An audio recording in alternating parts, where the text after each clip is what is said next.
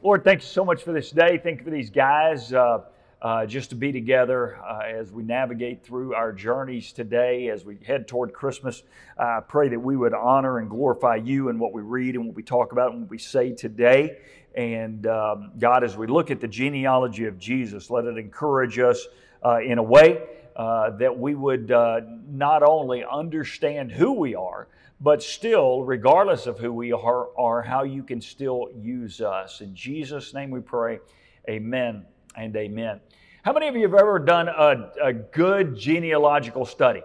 Anybody ever done a good genealogical? Okay, one of them. I know one online, two online now. Shane, you've done one? Man, I'm a little afraid. Shane, when you did yours, if you shake your family tree to a bunch of nuts fall out, what happens over there?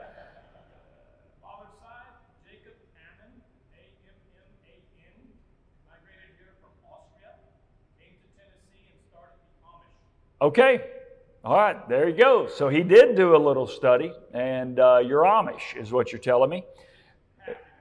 Yeah, that's good. I like that. I remember years ago, we didn't ever know because we don't talk about it. Our family, the name Caton, everybody calls me Canton, but we're not Canton. Canton is the big garage sale in East Texas. Y'all familiar with that? I'm Caton, and I had always heard we were English. Then I tracked the word Caton, and it's actually a French name. And there was actually a French battleship named Battleship Caton. And so you begin to think, that's pretty cool. And then you begin to read the history of the French battleship named Caton. It was sunk in the first battle it was ever in. And so apparently, if you go back to France, I'm like the 997th in line to be the king of France. Do they even have a king anymore? So it's really, I don't think I'm going to get the gig. But what else do we find when we think about family trees? I've read a joke one time where someone says, no, if you have a family coat of arms and it ties in the back, that's not normal. So we never really know. But what's interesting is if you look in Matthew chapter 1, and Matthew does a good job of listing the genealogy of Jesus. If you were to think of a typical or a usual genealogical record for one who was to be the Messiah, the Savior of the world, there are some people in this genealogical record that you would not have put in there. I will promise you, you and I, had we put down and written down our genealogical record, we would have left some of these people out. We would have not mentioned them. However, I love what we see when we look in Matthew chapter 1 and we look at the genealogy of Jesus, that we see this, that we see the opportunity that God reminds us through the genealogy, that it doesn't matter who you are, and it doesn't matter what you've done. It doesn't matter what your background is. It doesn't matter what your bloodline looks like. God's grace can overcome all of those things. And those are a great encouragement to us. And so as we think about Matthew chapter 1, pick it up reading in verse 1. Look at this genealogy. And I want you to know, this is not glamorous to preach. We will come across some people in here that they're not even Jewish. We will come across people, they're prostitutes. They're Moabites. And typically, you would want to scrub the genealogical record if you were making something up. I think one of the interesting parts of God's Word and looking through God's Word is at no point from Genesis to Revelation is everything whitewashed or all the bad things taken out. As a matter of fact, you go to Genesis chapter 1, Genesis chapter 2, in Genesis chapter 3, you're already seeing the bad show up. Then if you look in everybody's life, save Joseph, almost everybody has committed a sin or made a mistake. Now, what do you have with Joseph? He's got a bad family. How many of you know? Typically if your family, if your brothers sell you into slavery early on, how many of you realize you don't have good brothers? Right? But if you look at God's Word from beginning to end, you see people that are a lot like us. You see men that are a lot like us. But you see a God who still uses men like us, from families like ours. There are a lot of times that I will meet with people and I'll talk with people, sometimes right there in that office, and they'll say, you know, I just wish I would have grown up in a better family. And I'll look at them and say, don't we all? I don't know about you. I would love to be born again to a really, really rich family. How many of you would love to be born into a really... I would give it a go. I don't know about you. Anybody in here give it a go if you were born to a billionaire? I mean, do you imagine? Everybody would say I'm a spoiled rich kid. Well, give me a shot at it, right? I would take that, right? Give me a go. Now, I don't mind the family I grew up in, but a lot of times if we look back on our families, we are either the shining light in the family, or we're one of the nuts that when they shake the family tree, we fall out, right? Or we're going to be the one that someday, when we walk through the family cemetery, our tombstone's going to be the only one turned upside down. They just kind of want to ignore that ever happened, right? But when we look in Matthew chapter 1, let's look at the genealogy. Notice what it says. This is a record, depending on what translation you have. And notice he's putting the NIV up there. I wanted to use the NASB today because the NIV does a great job of just smoothing things out. So they did drop out some words, but if you look here, it says, this is a record of the genealogy of Jesus. This is verse 1. Christ, Jesus Christ, the son of David, the son of Abraham. That word record, if you look, that's the word biblon. NIV just kind of drops that word out there. It's the Greek word that we get our word book from. This is the book or the genealogy of Jesus, Jesus Christ, the son of David. Now, when we go into the son of David and of Abraham. Now, when we go into a genealogy, let me tell you a couple of things that we can glean from a genealogy. First of all, that you and I don't have to be perfect to be used by God. You might want to write that down. The genealogy of Jesus reminds us first and foremost that you and I do not have to be perfect to be used by God. That also means you and I don't have to be perfect up to this point to have a lasting spiritual, godly impact on your family tree from this point on. From this point on. As you look at this genealogy, you've got some folks in here that, man, they are the claim to fame. You think about David. He mentions it right there in verse 1, Christ the son of David. But you also have those who are in this list that it's not a claim to fame, it's a claim to shame. That the one or two things that we know about them is not good. So the first thing, when we look at a genealogy, it reminds every one of us in here that we can be used by God. The second thing that looking at the genealogy of Jesus reminds us is that God's grace is greater than all of our past. God's grace today is greater than all of our past. I love what one writer said, just a commentator. He says, a careful look at the descendants of both Abraham and David. Remember, those are the two people that are mentioned in verse 1. That this is a record of the genealogy of Jesus from David and Abraham. Those are the two that are brought up. Now, if you think about it, a careful look at the descendants of both Abraham and David reveals people who were often characterized by, listen to this, unfaithfulness, immorality, idolatry, and apostasy.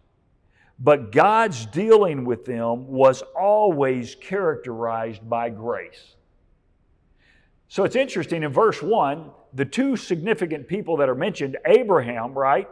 The one who was called and said, I'm going to bless the world through you. And David, who is considered the king who was the man after God's own heart. And then if you look at all of their descendants, this commentator reveals that those descendants, even those that are mentioned here, are more characterized sometimes in Scripture by unfaithfulness, immorality, idolatry, and apostasy. But God consistently deals with grace to them or gives them grace. Here's a third thing we can learn, is that not only can God use us, does God deal graciously with us, but that Jesus is the Messiah for all people. That when we look at the genealogy and we don't just see Jewish people, in the genealogy of Jesus. It reminds us that Jesus is the Messiah for all people. In this list, we see Gentiles, we see men, we see women, we see people who are more faithful and more people that are unfaithful. We see people that were caught in idolatry from time to time and immorality from time to time, but God still uses them.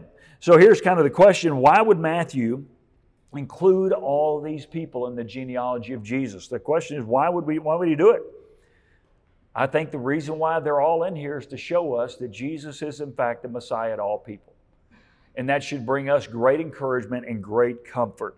I love what Galatians chapter 3, verse 28 says, talking about Jesus being the Messiah for all people. We won't go there, but Paul said, "There is neither Jew nor Greek, slave nor free, male nor female, for you are all one in Christ Jesus. If you belong to Christ, then you are Abraham's seed and heirs according to the promise." Now, notice the big if there. Say, God can use me. I can be dealt with by God by grace if we have faith in Jesus Christ. If you and I have faith in Jesus Christ, it doesn't matter where we come from. It doesn't matter what our genealogy is about. It doesn't matter what our past looks like. God's going to deal graciously with us and can still use us. So as we think about this genealogy, I'm just going to jump around. I want to give you 5 guys. All right, 5 guys that will teach us lessons. Some of these guys you're very familiar with. Some of these guys you just have a passing understanding. But here are 5 guys that give us lessons for life that you and I need to live. Guy number 1, very much we know who he is. The lesson for Abraham. What's the lesson for Abraham? Trust God in everything, regardless of how long it takes. I'm going to say that again. Abraham, trust God in everything, regardless of how long it takes. How many of you would say that you have faith in God? You have faith in God. It's okay. This is not bragging, right? How many of you could wait a decade for God to come through? Or 2 decades for God to come through without taking matters into your own hands?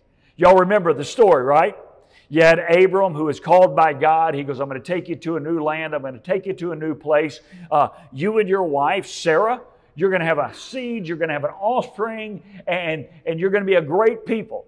And they're high-fiving each other. And they're beginning to journey to the new land. And then all of a sudden a year goes by. And another year goes by. And 5 years goes by. And a decade goes by. And another decade goes by. And then what happens? They say, well, you know, God promised to bless us with an offspring. We don't have an offspring. What do we as dudes typically do? Let's help God out. How many of you understand, right? So Sarah and them have a maidservant named Hagar. And they say, you know, God promised us an offspring. We don't have an offspring, but you've got Hagar. So Abraham and Sarah come up with this deal. Why don't you go in, sleep with Hagar, and have a child? Well, sure enough, that's exactly what happens, right? Is they go in, he sleeps with Hagar, she has a child. What's the child's name? Somebody tell me. Ishmael. So God's made them a promise, and then all of a sudden the time goes on. That's why the key to Abraham is trust God in everything, even if it takes a long time. Guys, if some of you have been waiting for God to do something in your life or do something in your family or do something in your kid's life, whatever you do, don't ever stop trusting God. Because that's exactly what Abraham did. Abraham stopped trusting God and started taking matters into his own hands. Now, here's the problem. After that sin, then guess what happens? Sarah begins to look at Ishmael, and they end up having Isaac. And you have Ishmael and Isaac, and then you have Hagar and Sarah, who don't really like each other that much. And all of a sudden, one sin leads to another sin, which leads to another sin, right? So guys, when we think about Abraham, we want to make sure that this lesson holds true for us, is that we are going to trust God in everything, regardless of how long it takes. Don't ever take matters into your own hands. Here's the second person I want to point out. He's a guy named Joshua. And here's the lesson for us is we need to accept people where they are today. Accept people where they are today. You say, where do you see Joshua? Well, you really don't see Joshua. You see a person named Rahab. Drop down to verse 4, Justin. It says, Ram, the father of that guy, and that guy's the father of that guy, and that person's the father of that person. Then you get to 5, and it says, Salmon, the father of Boaz, whose mother was Rahab. Now, let me ask you a question. What do you know about Rahab? Yeah, she was a prostitute, right? But here you have Matthew putting her in here to remind us of her present when she was good to the children of Israel, and also Joshua's grace in sparing her lives. Joshua didn't go in and ultimately kill her. If you jump down to Joshua chapter 6, verse 25, this is after they've gone in. It says, But Joshua spared Rahab the prostitute with her and all of her family and all who belonged to her. Why? Because she hid the men Joshua had sent in and spies to Jericho, and she lives among the Israelites today. So now here's the thought. When you think about Rahab ends up being in the bloodline of Jesus as a prostitute, what did Joshua do for her? He took her where she was today. If you take her biblically and judge her by biblical law, she should have been stoned as a prostitute, right?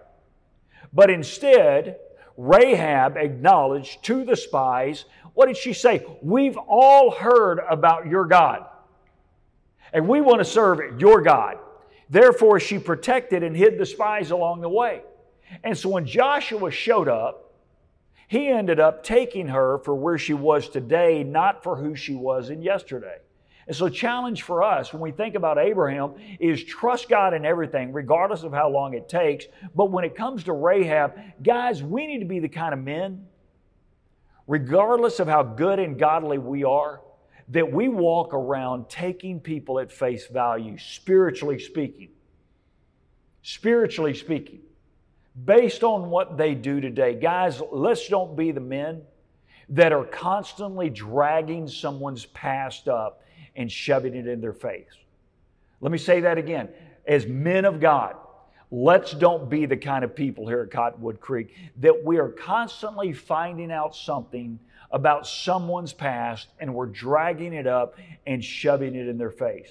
Because Joshua took Rahab at face value. She looked at those spies and said, listen, we've all heard about your God. We've heard how God has delivered you from Egypt. We've heard how God has delivered and provided for you both food and water and direction. He's brought you into the promised land. We've all heard that this is your land. And therefore, she stepped up and protected those spies. And Joshua stepped in and allowed her to live among the Israelites. Man, we need to be people of grace. We need to be men of grace. And if a guy has dropped the ball, we don't constantly need to be dragging up his past and shoving it in his face. Now, that doesn't mean you necessarily want to go into business with him right off the bat, right? How many of you understand that? There's also a whole book called Proverbs, which is a list of wisdom, a proverb of wisdom. We want to make sure that we still operate with wisdom. But whatever we do, guys, take people at face value. Where they are today, not where they were in yesterday. Now, as we jump forward, let me point out one other guy. Actually, three other guys, but a guy named Boaz. How many remember Boaz? All right. Here's the lesson in Boaz. We need to take care of people that we can. If God has blessed you with resources and opportunity, boy, you hear Justin always talking about, here's what we're going to do. We're going to give these people toys. We're going to feed these people. We're going to go here and we're going to go there. We need to constantly be about caring for those who we can care for. If you jump down in verse 5, it says, Boaz was the father of Obed, whose mother was Ruth. Now, what do we know about Ruth? Ruth was a Moabite, remember? Her mother-in-law and the family came over. Ruth married into the family. Ruth's husband died, and the mom, Naomi, wants to go back to the land, right? And so as Naomi's going on her way back, she stops, look at Ruth and Oprah, and she says, listen, y'all stay here. Y'all stay here. This is your land. There's nothing for you back in my land. Remember Ruth chapter 1 verse 16? But Ruth replied, don't urge me to leave you and turn back from you. She says, that's what Ruth says, where you go, I will go. And where you stay, I will stay. Your people will be my people, and your God will be my God. My God. Where you die, I will die, and where you are buried, I will be buried. May the Lord deal with me ever so severely, if anything but death, this is Ruth talking to Naomi, separates me from you. Then notice what it says in verse 18. When Naomi, her mother-in-law, realized that Ruth was determined to go with her, she stopped urging her to go back. So here you have this Moabite. Her family line is anything but godly, who is following Naomi back to the promised land. And she's got nothing. Now guys, in that society, you had Naomi a widow, accompanied by Ruth a widow. In those days, especially in those days, in that agrarian society, if you were a widow walking with another widow, you were completely indigent. You didn't have land in your name. You didn't have anything. And here they were marching back to the people of God and the land of God. And what happens when they get there? They are totally dependent, right? If you look at the Old Testament law, those who were landowners, those who were wealthy landowners, when they were harvesting, part of the law of the harvest is that they would glean the middle of the fields, but they would leave the corners. How many of you remember that? Why? So those that were indigent and hungry could come along and just gather up the scraps. And Boaz did that. And ultimately what happens is Boaz does what guys do. He noticed a good-looking woman at the corner of the fields. How many of you understand what I'm talking about, right? We all have eyes. And he says, I don't know who is that. And they said, somehow they're related to you. And Naomi says, man, Ruth, you've struck gold. And what happens? At the end of the day, Boaz takes in Ruth as his bride and as his wife. And I love this idea. Notice what it says. If you look back to verse 5, Boaz, the father of Obed, whose mother was Ruth, who ultimately we see David come from. All because a man was willing to take care of those he could care for. Now, certainly we love the love story, right? Of the marriage of Boaz and Ruth. But beyond that, the more important thing is God blessed him even with Ruth because he followed the law of God. And the law of God for us is always to be generous to those who are in need. Guys, you and I, as I look around at Zoom and look in here, none of us are really agrarians. We don't make our living by harvesting fields. That's not where our food comes from. However, the illustration and the challenge and the law in the Old Testament is still the same for us.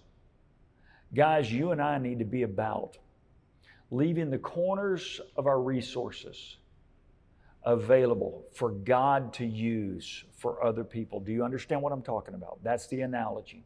Guys, don't ever be so selfish that you use everything that God ever gives you for yourself.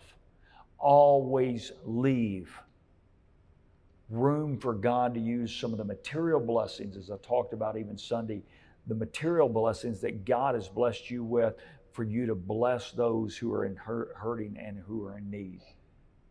And so here's the next thought. Next guy I want to point out is a guy named David. How many of you remember David? Boy, David, the king, the man after God's own heart. Boy, the children of Israel were so glad to move on from Saul, the crazy king, to David, the king, who was a man after God's own heart. And if you look in verse 5, it says Obed, the father of Jesse, and Jesse, the father of King David. And David was the father of Solomon, whose mother had been Uriah's wife. Oh. Couldn't Matthew have left that part out? Wouldn't it? Why did Matthew have to go into that detail, right? Wouldn't it have been just good? How many of you, if you were David, how many of you would have been good if this had been written about you? Obed was the father of Jesse, and Jesse the father of King David, and David was the father of Solomon. How many of you have been good if you just stopped right there? Yeah, we all would have. But Matthew's got to throw this in. Whose mother had been Uriah's wife. And if that weren't bad enough, notice what it says in Solomon, the father of Rehoboam, Rehoboam, the father of Abijah, and as you go on down, well, guess what? The kingdom split right there with Solomon's kids. But step back. Right there in the genealogy, Matthew mentions that David wasn't perfect. Abraham wasn't perfect. Now we're seeing David's not perfect. And even Uriah's wife is mentioned. I remember reading one day, I think I was reading it or I heard it, and it said, men, if you ever think you're above falling in unfaithfulness, you must think you're stronger than Samson, wiser than Solomon, and love God more than David. I'm going to say that again. If you ever think that you are above falling to unfaithfulness, you must think you're stronger than Samson, wiser than Solomon, and love God more than David. Because as you look through this story, I think Matthew puts this in here for a reason, not to twist the knife on David, but to remind all of us that in a moment, unfaithfulness can happen. Why? Because we have red blood flowing through our veins. And you remember the story. Boy, you had David who was there as the king. The men were off at war, and he sees Bathsheba. Instead of being with the men where he should have been, or at least told other men, hey, listen, y'all got to keep me off of that roof. He brings Bathsheba over. They end up having a relation. She ends up getting pregnant. Uriah is called back from the front lines. Uriah is more honorable than David. David ultimately puts him to the front and has him killed. And then they have Solomon. But he's right here in the bloodline, not because he's perfect, but because he was a man after God's own heart, and he was a man who, after he sinned, ultimately came clean with God. Guys, if there's ever one of those things in your past or in your life that you are trying to bury and hide, let me encourage for you to get with God. In a season of transparency and honesty, don't justify it, but instead just cast it before God and beg for Him to create in you a clean heart. What does it say in Psalm 51 verse 10? The psalmist, this is what David said, Lord, create in me a pure heart, O God, and renew a steadfast spirit in me. Guys, whatever your issue is, whatever your sin is, whatever my sin is, I don't know that it'll ever be made public like David's was. I don't know if there will ever be chapters in some book about your sin like there is in David's life. But there is a moment that every one of us, if we fall, if we stumble, if we fail, regardless of how much we love God, remember, David was a man after God's own heart. By the time Bathsheba happened, he had already slayed Goliath. He had already been humble enough to allow Saul to remain his king. He had been selected as king for a long time. Saul wanted to abuse him and misuse him. David hid from Saul. David, how many of you remember? David was such a godly guy that he had the opportunity in a cave to kill Saul. Remember the story? Saul went in there and fell asleep, and David crawled over, had the opportunity to kill Saul, destroy his enemy, and instead he cut the hem of his garment. How many remember that story? Boy, and can you imagine David's friends? You did what? You know, you became a tailor today. And then David felt guilt for that. Isn't that amazing? That David felt guilty about cutting the hem of the garment of the present. basically the king in that day. He says, who am I to lift my hand against the Lord's anointed? And this guy still has an affair, has the husband killed, takes her as his wife. That's a shocking thought, that a man who was there could become here. It ought to be a reminder of all of us. Be careful how we walk. Be careful how we walk, because if we don't think we are stronger than Samson, wiser than Solomon, love God more than David, then we are all susceptible to fall. So here's what we need to do. Be careful how you live. Here's the last thought. I'll go this guy. Joseph. Not Joseph in the Old Testament, Joseph in the New Testament. Imagine God asking you to do what God asked Joseph to do. Here Joseph was engaged to be married to Mary. Everything was supposed to be perfect, right? And all of a sudden Mary says, we got a problem. I'm pregnant. Really wasn't Mary as an angel that mentioned it, but you can imagine. How would you respond? It says in verse 15, it says, Ehud, the father of Eleazar, Eleazar, the father of Mathan, Mathan, the father of Jacob, and Jacob, the father of Joseph, the husband of Mary, of whom was born Jesus, who is called the Christ, the Anointed One. Remember the story in Matthew chapter 1? Just jump down to verse 18, Justin. It says, this is how the birth of Jesus, the Messiah, came about. His mother Mary was pledged to be married to Joseph. But before they came together, she was found to be pregnant through the Holy Spirit because Joseph, I'm in verse 19 of Matthew 1, because Joseph, her husband, was faithful to the law and yet did not want to expose her to public disgrace. He had set it in his mind to divorce her quietly. But after he had considered this, an angel of the Lord appeared to him in a dream and said to him, Joseph, son of David, do not be afraid to take Mary home as your wife, because what is conceived in her is from the Holy Spirit alone. She will give birth to a son, and you are to give him the name Jesus Christ, because he will save his people from their sins. All this took place to fulfill what the Lord had done through the prophet, saying, the virgin will conceive and give birth to a son, and you will call him Emmanuel, which means God with us. When Joseph woke up, he did exactly what the angel had commanded him to do, and took Mary to his home as his wife. But he did not consummate the marriage until she gave birth to a son and gave him the name Jesus. So, here's the final thought when we look at Joseph. Don't ever say no to God. If God calls you to do something powerful and amazing, don't ever say no to God, even if it causes you to swallow your pride.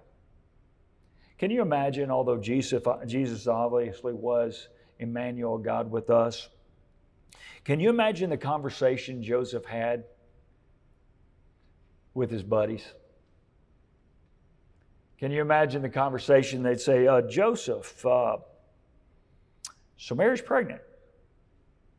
Yeah, it's of God. Guys, imagine if someone walked into our room with us right here in our News You Can Use sign, said, I'm marrying a lady and the child that she has is of God. What would we say? Yeah, right. Some of you would immediately have some beachfront property you would sell him in Arizona. But he knew he had heard from God. And so as we think about the Abrahams and the Joshuas and the Boaz and the Josephs and the Davids, the other men, they teach us something. And all of them were listed in the genealogy not as perfect men, but as flawed men who were simply faithful to be used by God. So guys, as we write and continue to write the genealogy of those who are faithfully following Christ, we are all flawed men. How many of you understand that? But we can still be faithful men to be powerfully used by an awesome and gracious God, regardless of how long it takes. Let's pray. Father, thank you so much for these guys. Thank you for this day.